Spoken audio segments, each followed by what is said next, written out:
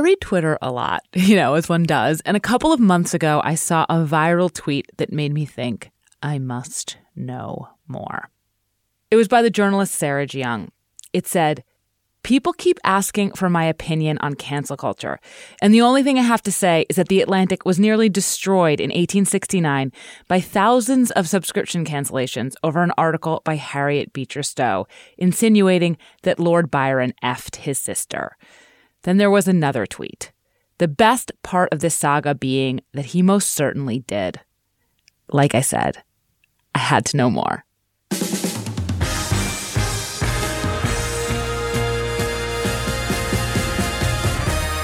This is Decodering, a show about cracking cultural mysteries. I'm Willa Paskin.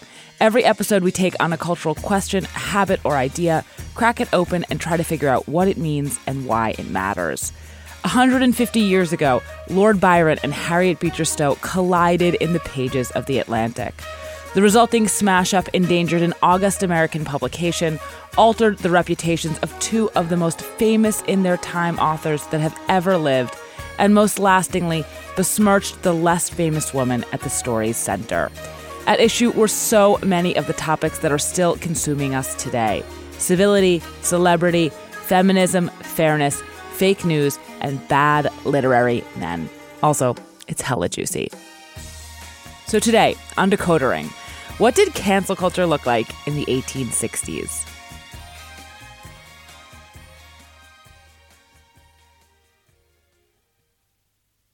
Another day is here, and you're ready for it. What to wear? Check. Breakfast, lunch, and dinner? Check. Planning for what's next and how to save for it?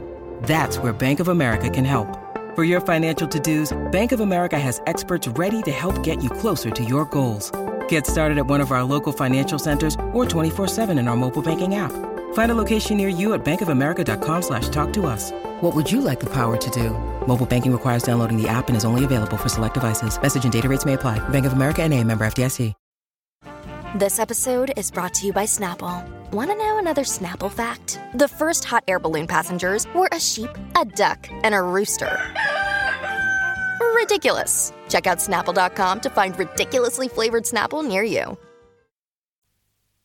There are three major players in this story: the romantic poet Lord Byron, his wife Lady Byron, born Annabella Milbank, and the American author and abolitionist Harriet Beecher Stowe. I'm going to begin with Lord Byron because in addition to being the oldest of the three, his gargantuan celebrity and its incredible longevity are the stage upon which all of this plays out. One way to see this whole incident is as a referendum on the shifting meaning of Byron, a poet whose most lasting legacy was not his poetry, but himself. He's had this incredible cultural impact, possibly more than any other figure among the Romantic poets, but not for his poetry, for his persona. Laura Miller is Slate's book critic.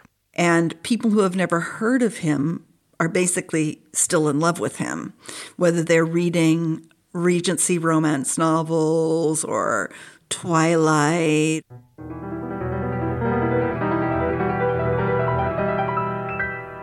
Byron was born George Gordon Byron in London in 1788. His father, a womanizer and gambler nicknamed Mad Jack, died when Byron was 3, leaving his second wife and son without much money. Byron, who was born with a malformed foot, of which he was very conscious, was raised in Scotland. But when he was 10, he unexpectedly inherited the family title, becoming a lord. Byron lived an outsized life, and there is a bounty of gossipy facts about him. Like, forbidden from bringing his dog to Oxford, Byron brought a small bear. He once described Wordsworth as Turdsworth. He was very handsome and personally kicked off a craze for the open-collared shirt and a knotted neckerchief. The details of his diet were widely known. He would sometimes drink vinegar to maintain his figure. He was voraciously omnisexual, betting men and women. To cite just one par-for-the-course example, he claimed himself to have had liaisons with over 200 women during a visit to Venice. It's easy to slot Byron into the framework of modern celebrity: what he ate, what he wore, who he was beefing with, who he was sleeping with, and that's not a coincidence. He created that framework. Byron, he was really the first true celebrity, the first person whose primary claim to fame was just himself, was just this persona that he created and that he conveyed in this poetry. This persona first made its appearance in Childe Harold's Pilgrimage, a travel poem that Byron wrote while he was on a grand tour of Europe in the years after university. When the first two cantos were published in 1812, they made Byron an overnight sensation. I awoke one morning and found myself famous, he wrote. In the poem, the protagonist, Harold, like Byron, visits Portugal and Spain, Albania and Greece. He is angsty, naughty, alluring. Here's how Byron describes Harold early in the poem. Whilome in Albion's isle there dwelt a youth who ne in virtue's ways did take delight, but spent his days in riot most uncouth, and vexed with mirth the drowsy ear of night. Ah me, in sooth, he was a shameless wight, sore given to revel and ungodly glee. Few earthly things found favour in his sight save concubines and carnal company, and flaunting wassailers of high and low degree. This type of character has a name, of course.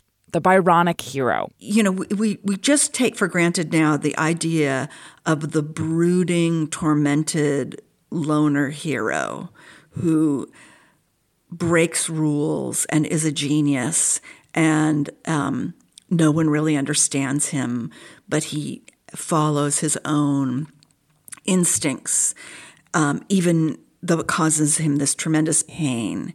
Byron really invented that persona.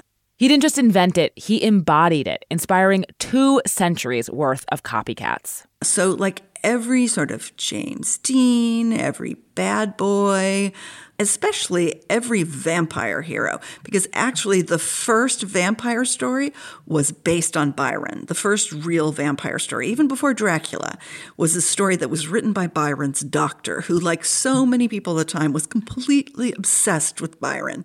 This obsession, which began after the publication of Childe Harold's Pilgrimage, was called, even at the time, Byromania.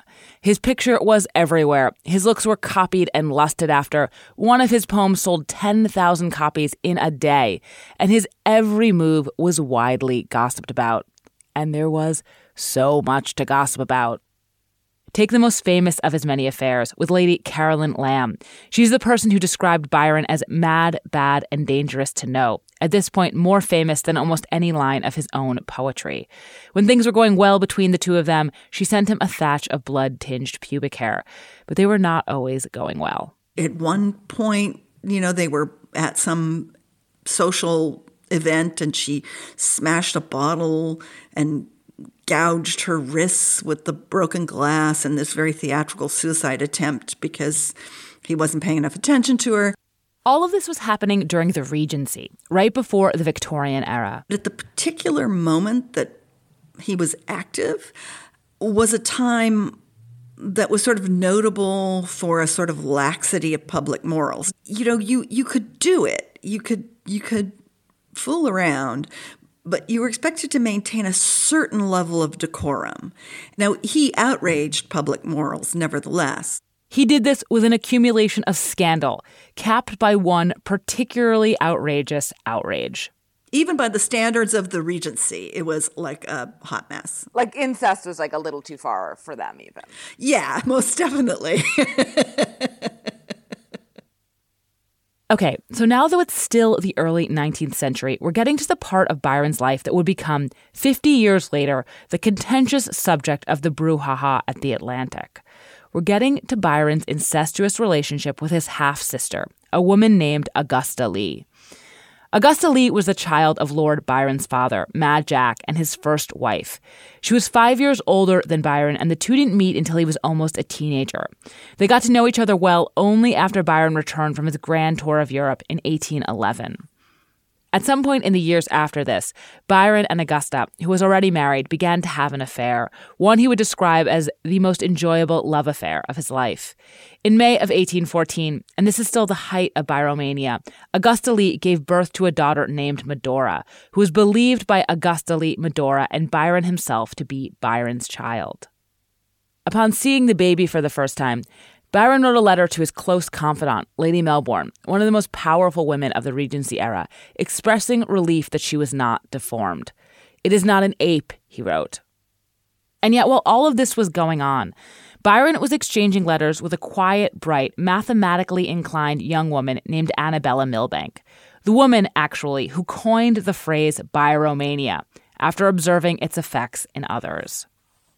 Miranda Seymour is the author of In Byron's Wake, The Turbulent Lives of Lord Byron's Wife and Daughter. Annabella Milbank was an potentially incredibly wealthy and rather brilliant young woman from the north of England. She was regarded as a tremendous catch. Annabella had already turned down 5 proposals when she met Byron at a party at Lady Melbourne's. Lady Melbourne was also Annabella's aunt. Byron, who didn't dance because of his foot, noticed Annabella, not dancing as well. He was so intrigued that despite barely knowing her, he made an odd, offhand, not entirely serious proposal of marriage through Lady Melbourne. Annabella declined, but the two began writing letters to one another. We all know Byron as the most wonderful letter writer. They just rattle on, saying every kind of shocking thing and having fun. But in his correspondence with Annabella, Byron changed character. He started imitating Annabella and managed to write letters that were actually remarkably boring. And he kept up writing remarkably boring letters about deeply worthy subjects like, Italian poetry and religion and so on, for a whole 2 years. From Annabella's perspective, then, Byron did seem to be tameable, someone she was already reforming. When he finally proposed again, she accepted immediately. She was in love. Though Byron professed a desire to be tamed, his motivations were more complicated. He desperately needed to cover up this incestuous relationship with his half-sister and the child that they believed to be theirs. And he also was in desperate need of money. There was also the fact that Lady Melbourne was very, very supportive of the match. Now, Lady Melbourne, who was tremendously fond of Byron, was horrified by the story, which Byron told her almost as a boast. And she said, you cannot put your name at risk in this way. Your reputation will be ruined, and you must get married. Annabella and Byron were married in January of 1815. As a harbinger of what was to come, he told her that day she would find she had married a devil. Lady Byron did not know from the outset about his relationship with his sister, who was very friendly towards Annabella, but at some point she became aware of it. When Augusta Leigh stayed with the Byrons, Byron would shoo Annabella upstairs early in the evening. Bad as that was, it wasn't the worst of it. Byron flaunted his ongoing affairs and threatened violence. When Lady Byron became pregnant, she would lock herself in her room while Byron was raging for fear that she'd miscarry. Towards the end of her pregnancy, she became convinced Byron was going mad and took preliminary steps to have him committed. It was just a dreadful year in Byron's life. He'd lost a lot of money. He was in a very nervous state. And she'd left because she really feared for her life. Byron, when he was in one of his moods or fits, was a very frightening character indeed. In December of 1815, Annabella gave birth to their daughter, Augusta Ada. Yes, named after his sister, Augusta Leigh, who would grow up to be known as Ada Lovelace, the woman now famous in her own right for being the first to imagine a thinking machine, the computer. One of the reasons Annabella had Ada study math was in the hopes of counteracting her father's moody nature, even though Ada barely ever met him. Byron last laid eyes on her when she was a newborn, because in January of 1816, Annabella left Byron. They had been married for a little over a year. The end of Byron's marriage was scandalous, but it was only one of the strikes against him. Others included his liberal politics, his bisexuality, his attempts to sodomize both his wife and Caroline Lamb, and of course, the incest. Altogether, it was enough to push Byron out of England. Not that he didn't want to go. Letters from this period show that he was eager to get away from his marriage, his country, his expenses, and the scrutiny. In 1816, he set sail for Europe, and though he didn't know it then, he would never come back. At the time, he played up the tragedy of his parting. He wrote a poem about his angst at having to leave his country, his wife, and child. But the public wasn't really buying it.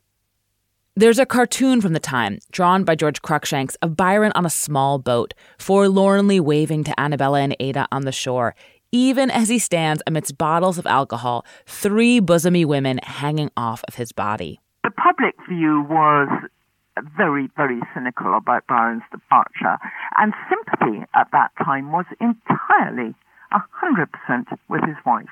Byron's adventurous life continued in Europe. He may have been a little disgraced, but he was still regarded as a singular poetic genius, and it's not like bad behavior was off-brand for him. He wrote more cantos of Childe Harold's Pilgrimage and his best-regarded work, Don Juan. He continued to have affairs. He had another illegitimate child with a young woman named Claire Clairmont. That's a whole other unseemly rabbit hole if you're looking for one to go down. And a more stately, multi-year relationship with the Italian Countess Teresa Guiccioli, who will reappear later in this saga. He also became more and more involved in the movement for Greek independence, eventually going to Greece to fight the Turks. In 1824, at the age of 36, while fighting for the cause, he died in Missolonghi. In death, his reputation was restored. The fact of Byron's death in this noble cause that caused an overnight sensation and complete change of view about Byron. Despite everything that had happened between them, Annabella, still known as Lady Byron because the two never officially divorced, spent the rest of her life looking out for his legacy, including financially supporting Augusta and Medora Lee. Annabella remained devoted to Byron until the day she died. She paid off all his debts after he died. She bought land in Greece because she knew Byron loved Greece. She set up schools in Greece in his memory.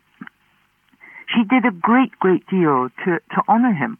And that's where we're going to leave the Byrons for right now, to head to America and Harriet Beecher Stowe. When it comes to your finances, go for the credit card that's always there for you. With 24/7 U.S.-based live customer service from Discover, everyone has the option to talk to a real person, anytime, day or night. Yep, that means no more waiting for, quote, normal business hours just to get a hold of someone. We're talking real service from real people whenever you need it. Get the customer service you deserve with Discover. Limitations apply. See terms at discover.com/creditcard. Thank you for listening to Decoder Ring, Slate's podcast about cracking cultural mysteries. You can hear new stories ad-free every week on Amazon Music, where you can find Decoder Ring and all your Slate favorites without the ads.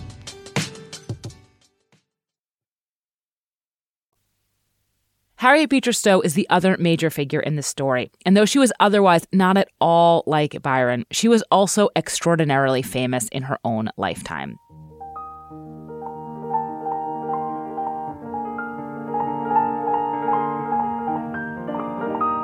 Stowe was born in New England in 1811, the sixth of 11 children, to a family that was the equivalent of American religious and intellectual royalty. Devout and fiercely abolitionist, she wrote the anti-slavery novel Uncle Tom's Cabin, which was published in 1852. The book, about a Christ-like slave named Tom, made the abominations of slavery a concrete injustice to millions of white people who had previously thought about it only abstractly. It became the best-selling book of the 19th century. Uncle Tom's Cabin sold 10,000 copies a week when it was published in book form. 100,000 copies by the end of the first year in this country. 1.5 million copies in England the first year.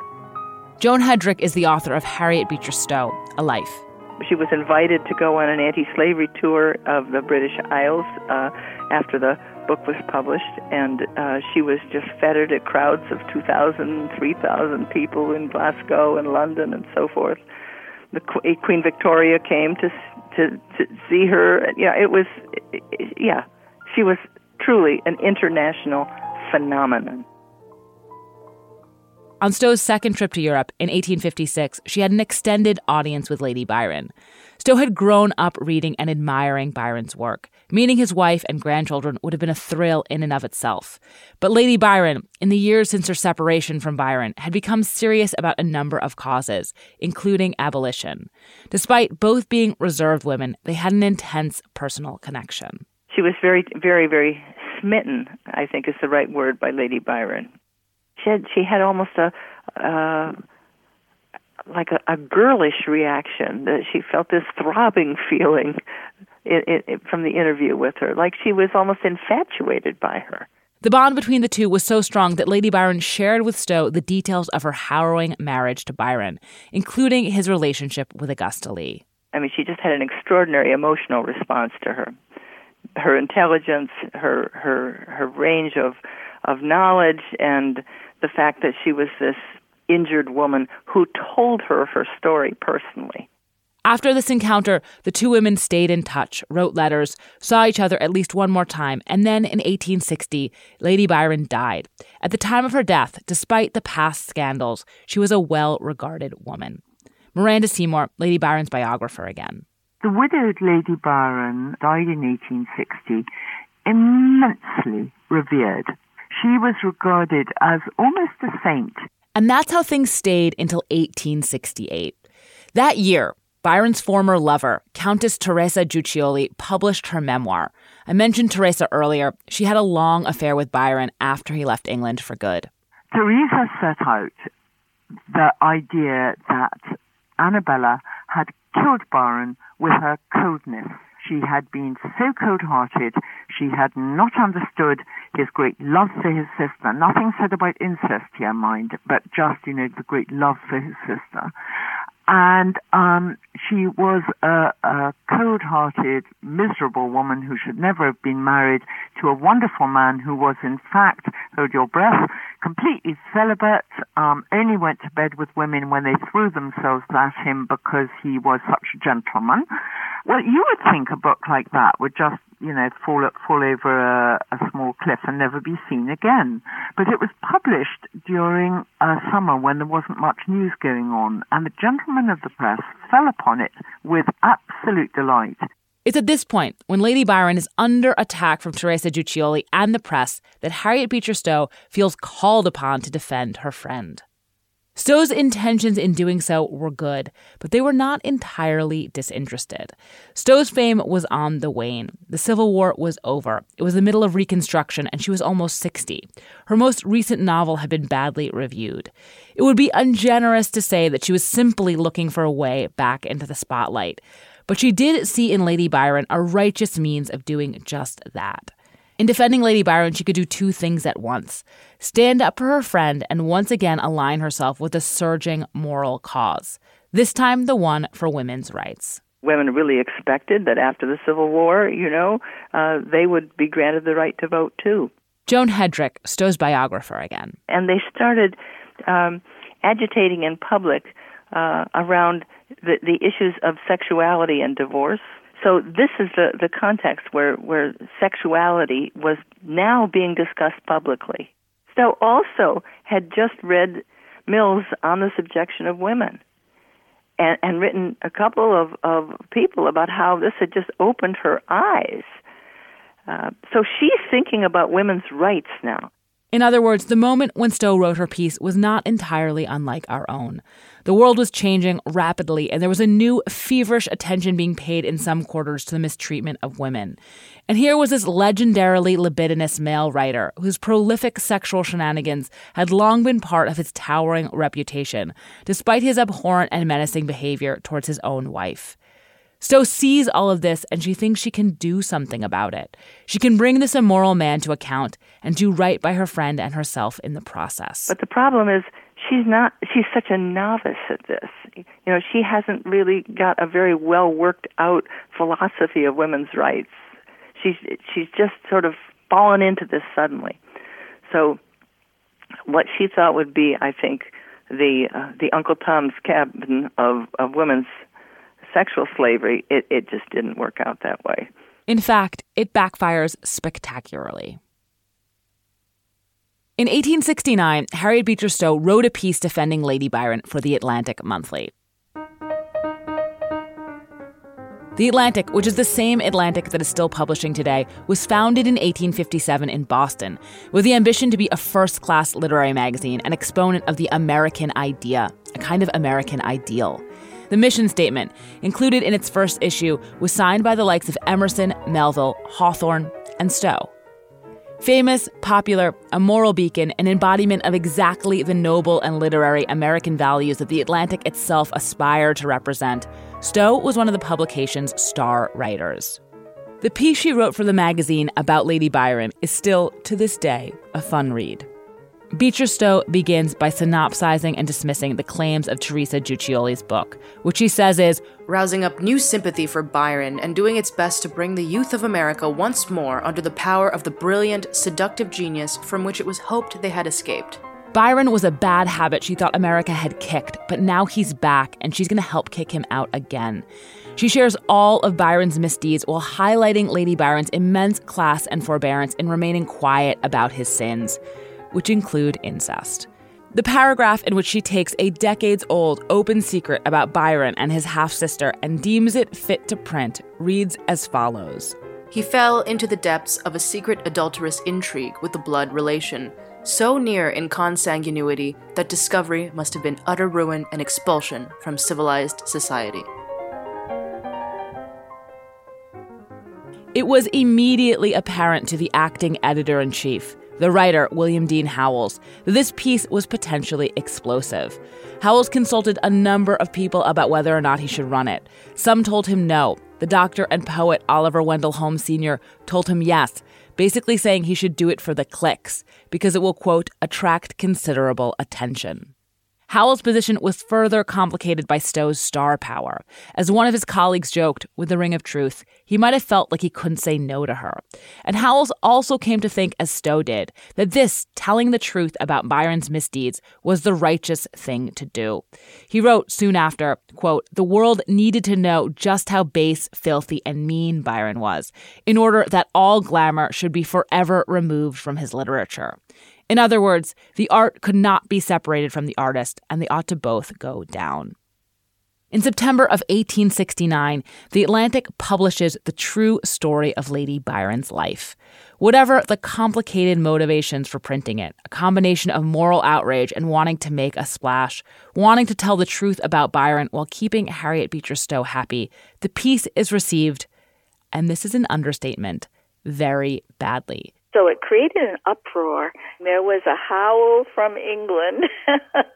Susan Goodman is the author of Republic of Words, The Atlantic Monthly and its Writers, 1857 to 1925. It was seen as being so distasteful, and people saw it as a move on the Atlantic's part to make money by publishing something that was sensational. And so that was considered tawdry.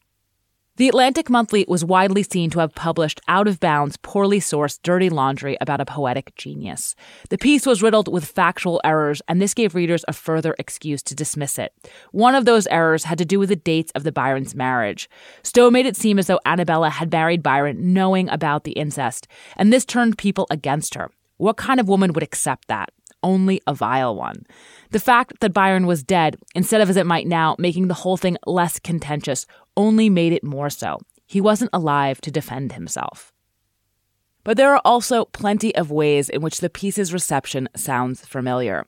Now as then, people might wonder if consensual incest was really any of our business. And like us, they looked to famous people to take sides. And they did. The feminist Elizabeth Cady Stanton defended the piece, but she was in the minority. Far more were outraged about it, including Charles Dickens, who wrote, quote, "Wish Mrs. Stowe was in the pillory." All the back and forth about the scandal, all the hot takes published about it, basically, were gathered into a book, the print version of an explainer, called the Stowe-Byron controversy. And then, of course, there were the cancellations. The magazine began to hemorrhage readers who struck their subscriptions en masse, even though there doesn't seem to have been an organized campaign to do so. They lost about a third of their, subscribers. They had about 45,000 subscribers, and they lost 15.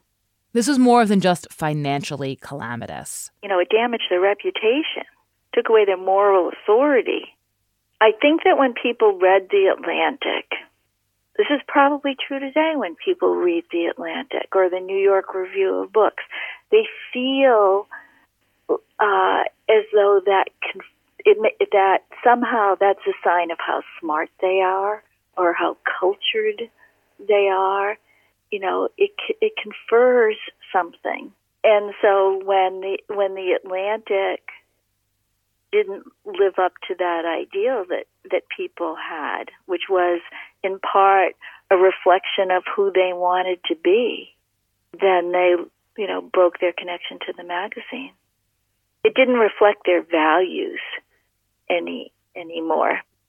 The Atlantic and Stowe were asking people to rethink Byron, and rethinking a particularly beloved celebrity was also not something people wanted to do then, any more than they want to do it now. It's one of those things where people just didn't really want to believe it. Laura Miller again. They were just in love with him. They were in love with what he represented, the sort of Promethean figure, the grandeur. And, he was such a slut, and he was so unkind to his wife, and, he was bad according to Victorian ideals, which is basically what she was saying. But the value of someone like Byron in particular, because I think he represented all of the transgressive impulses that people couldn't allow themselves to express. So they needed him even more. If you think about the true story of Lady Byron's life as a boulder tossed into a lake, the effect on the Atlantic is the big splash, immediate, obvious, dramatic. But the Atlantic survives the impact, basically by washing their hands of the whole thing. They just let it blow over, basically. Susan Goodman, who authored a book about the Atlantic again. Howells didn't get fired. He blamed Harriet Beecher Stowe, for exaggerations, let's say. Howells would actually go on to become the editor-in-chief of the magazine, which slowly built its subscriber base back up. Stowe, for her part, was completely blindsided by the reaction. She just could not believe the reaction of the American press. Joan Hedrick, Stowe's biographer again. She never thought that they would disbelieve her story, which she heard directly from Lady Byron, but instead they just decided that Lady Byron was insane or had a diseased mind, or, and of course they accused Stowe of being prurient and taking this sensational story and dragging it before the public. And some said, even if this is true, you shouldn't say it in public. But instead of backing off, Stowe digs in. She turns the piece into a book, The Vindication of Lady Byron. There is also, at that point, a defense of her decision to write the piece in the first place. She never regained the kind of stature that she once had. She probably would have continued to lose it anyway, but this didn't help. Still, when Stowe dies in her 80s in 1896, this is a minor ripple, a footnote in the story of the woman who wrote Uncle Tom's Cabin. Ultimately, the story's most tidal repercussions, the people knocked flat by the wave kicked up by this boulder of a brouhaha, are the dead ones, Lord and Lady Byron. Since their separation, Lord and Lady Byron's reputations had become something of a zero-sum game. When one was up, the other had to be down. In the years immediately after Lady Byron's death, she had been on top, but Stowe's piece and the works it was responding to turned this upside down. Miranda Seymour again. One of the most interesting things about the response to Harriet's book is that Byron was completely restored as a kind of angel. To be clear, she is talking here about his persona, not his poetry. Though Byron's work was wildly esteemed in his lifetime, by the time all of this is happening, his poetry has become something of an afterthought. And this mess doesn't change that. It just gives his persona a hard polish. That was the beginning of a whole new passion for Byron, the great figure, the nobleman, the injured husband, above all, which is his new role, the injured husband. And that role carried him well into the 20th century. For Byron to be an injured husband, he has to have a cruel wife. The thing about Lady Byron is that she seems to have become, later in life, not to put too fine a point on it, a bit of a prig. Abstemious, controlling, a proud goody two-shoes. It's nothing that bad, and certainly nothing that excuses Byron's behavior towards her. But then, as now, it's nothing that fun. She's just a deeply unromantic figure, surrounded by these deeply romantic figures who didn't always speak kindly of her. Byron insulted her in his poetry. Her daughter Ada resented some of her controlling ways, even as she assiduously kept her mouth shut. In the years right before and after her death, this wasn't really held against her. She had her critics, but she was a very respectable, devout, well-behaved woman. She was, in a lot of ways, a very good Victorian. But when Stowe's article comes out, people don't just defend Byron. they go on the offensive. They latch onto Lady Byron's self-regard, the complaints about her, and warp her into a malevolent killjoy with an anti-artistic temperament who is out to get Byron.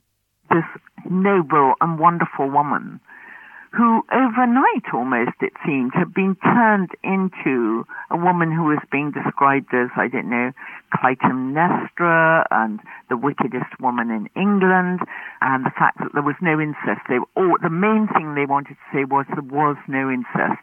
This was all a delusion of Lady Byron's mind. And that idea was pushed relentlessly in book after book after book. Lady Byron was cast as cold, uptight, heartless, prudish, and vindictive, the wet rag to Byron's swaggering genius, out there besmirching his name. His every flaw was forgiven, her every flaw was magnified. And this remained the predominant conception of her for more than a century. In other words, Lady Byron, the least powerful, least famous, and sure, least charismatic participant in this whole contretemps, is the only one who was, in the contemporary sense, canceled. As I was working on this piece, I kept thinking about something that Laura Miller, Slate's book critic, said to me about Romanticism. We still live in the sort of emotional and cultural soup of Romanticism, and so if I were to describe it to you, it would be like I was describing what we live in now.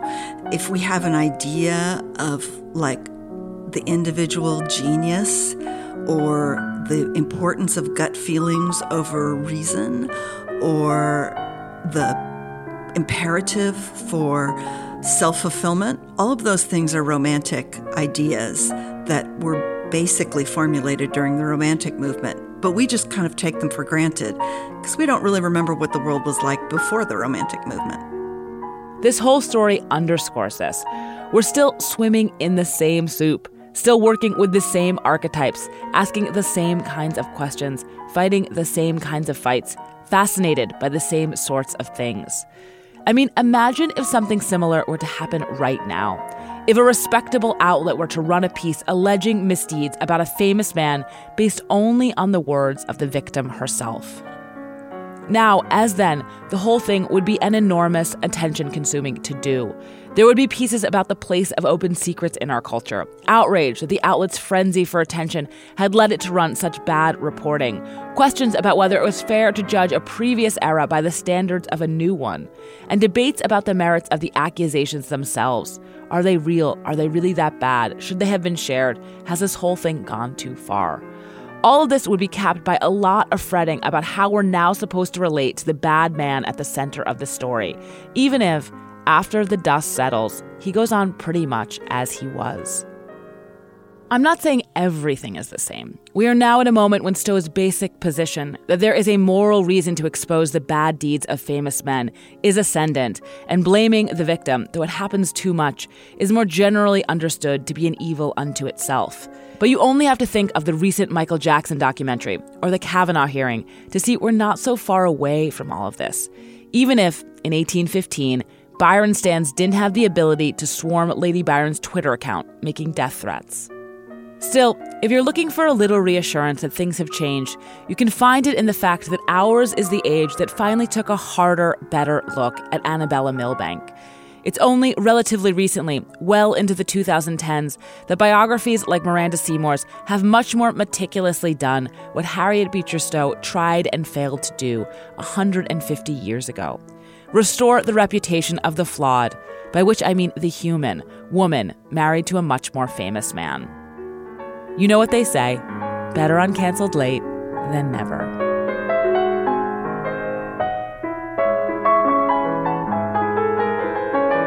This is Decoder Ring. I'm Willa Paskin. You can find me on Twitter at Willa Paskin. And if you have any cultural mysteries you want us to decode, you can email us at decodering@slate.com. If you haven't yet, subscribe and rate our feed in Apple Podcasts or wherever you get your podcasts. And even better, tell your friends.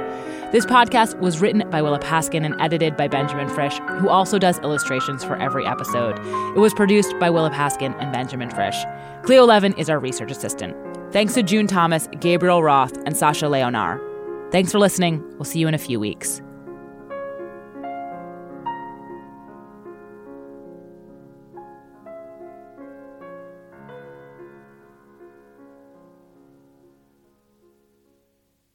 Step into the world of power, loyalty, and luck. I'm gonna make him an offer he can't refuse. With family, cannolis, and spins mean everything. Now, you wanna get mixed up in the family business. Introducing The Godfather at ChumbaCasino.com. Test your luck in the shadowy world of The Godfather slot. Someday, I will call upon you to do a service for me. Play The Godfather, now at ChumbaCasino.com. Welcome to the family. No purchase necessary. VGW Group. Void where prohibited by law. 18+. Terms and conditions apply.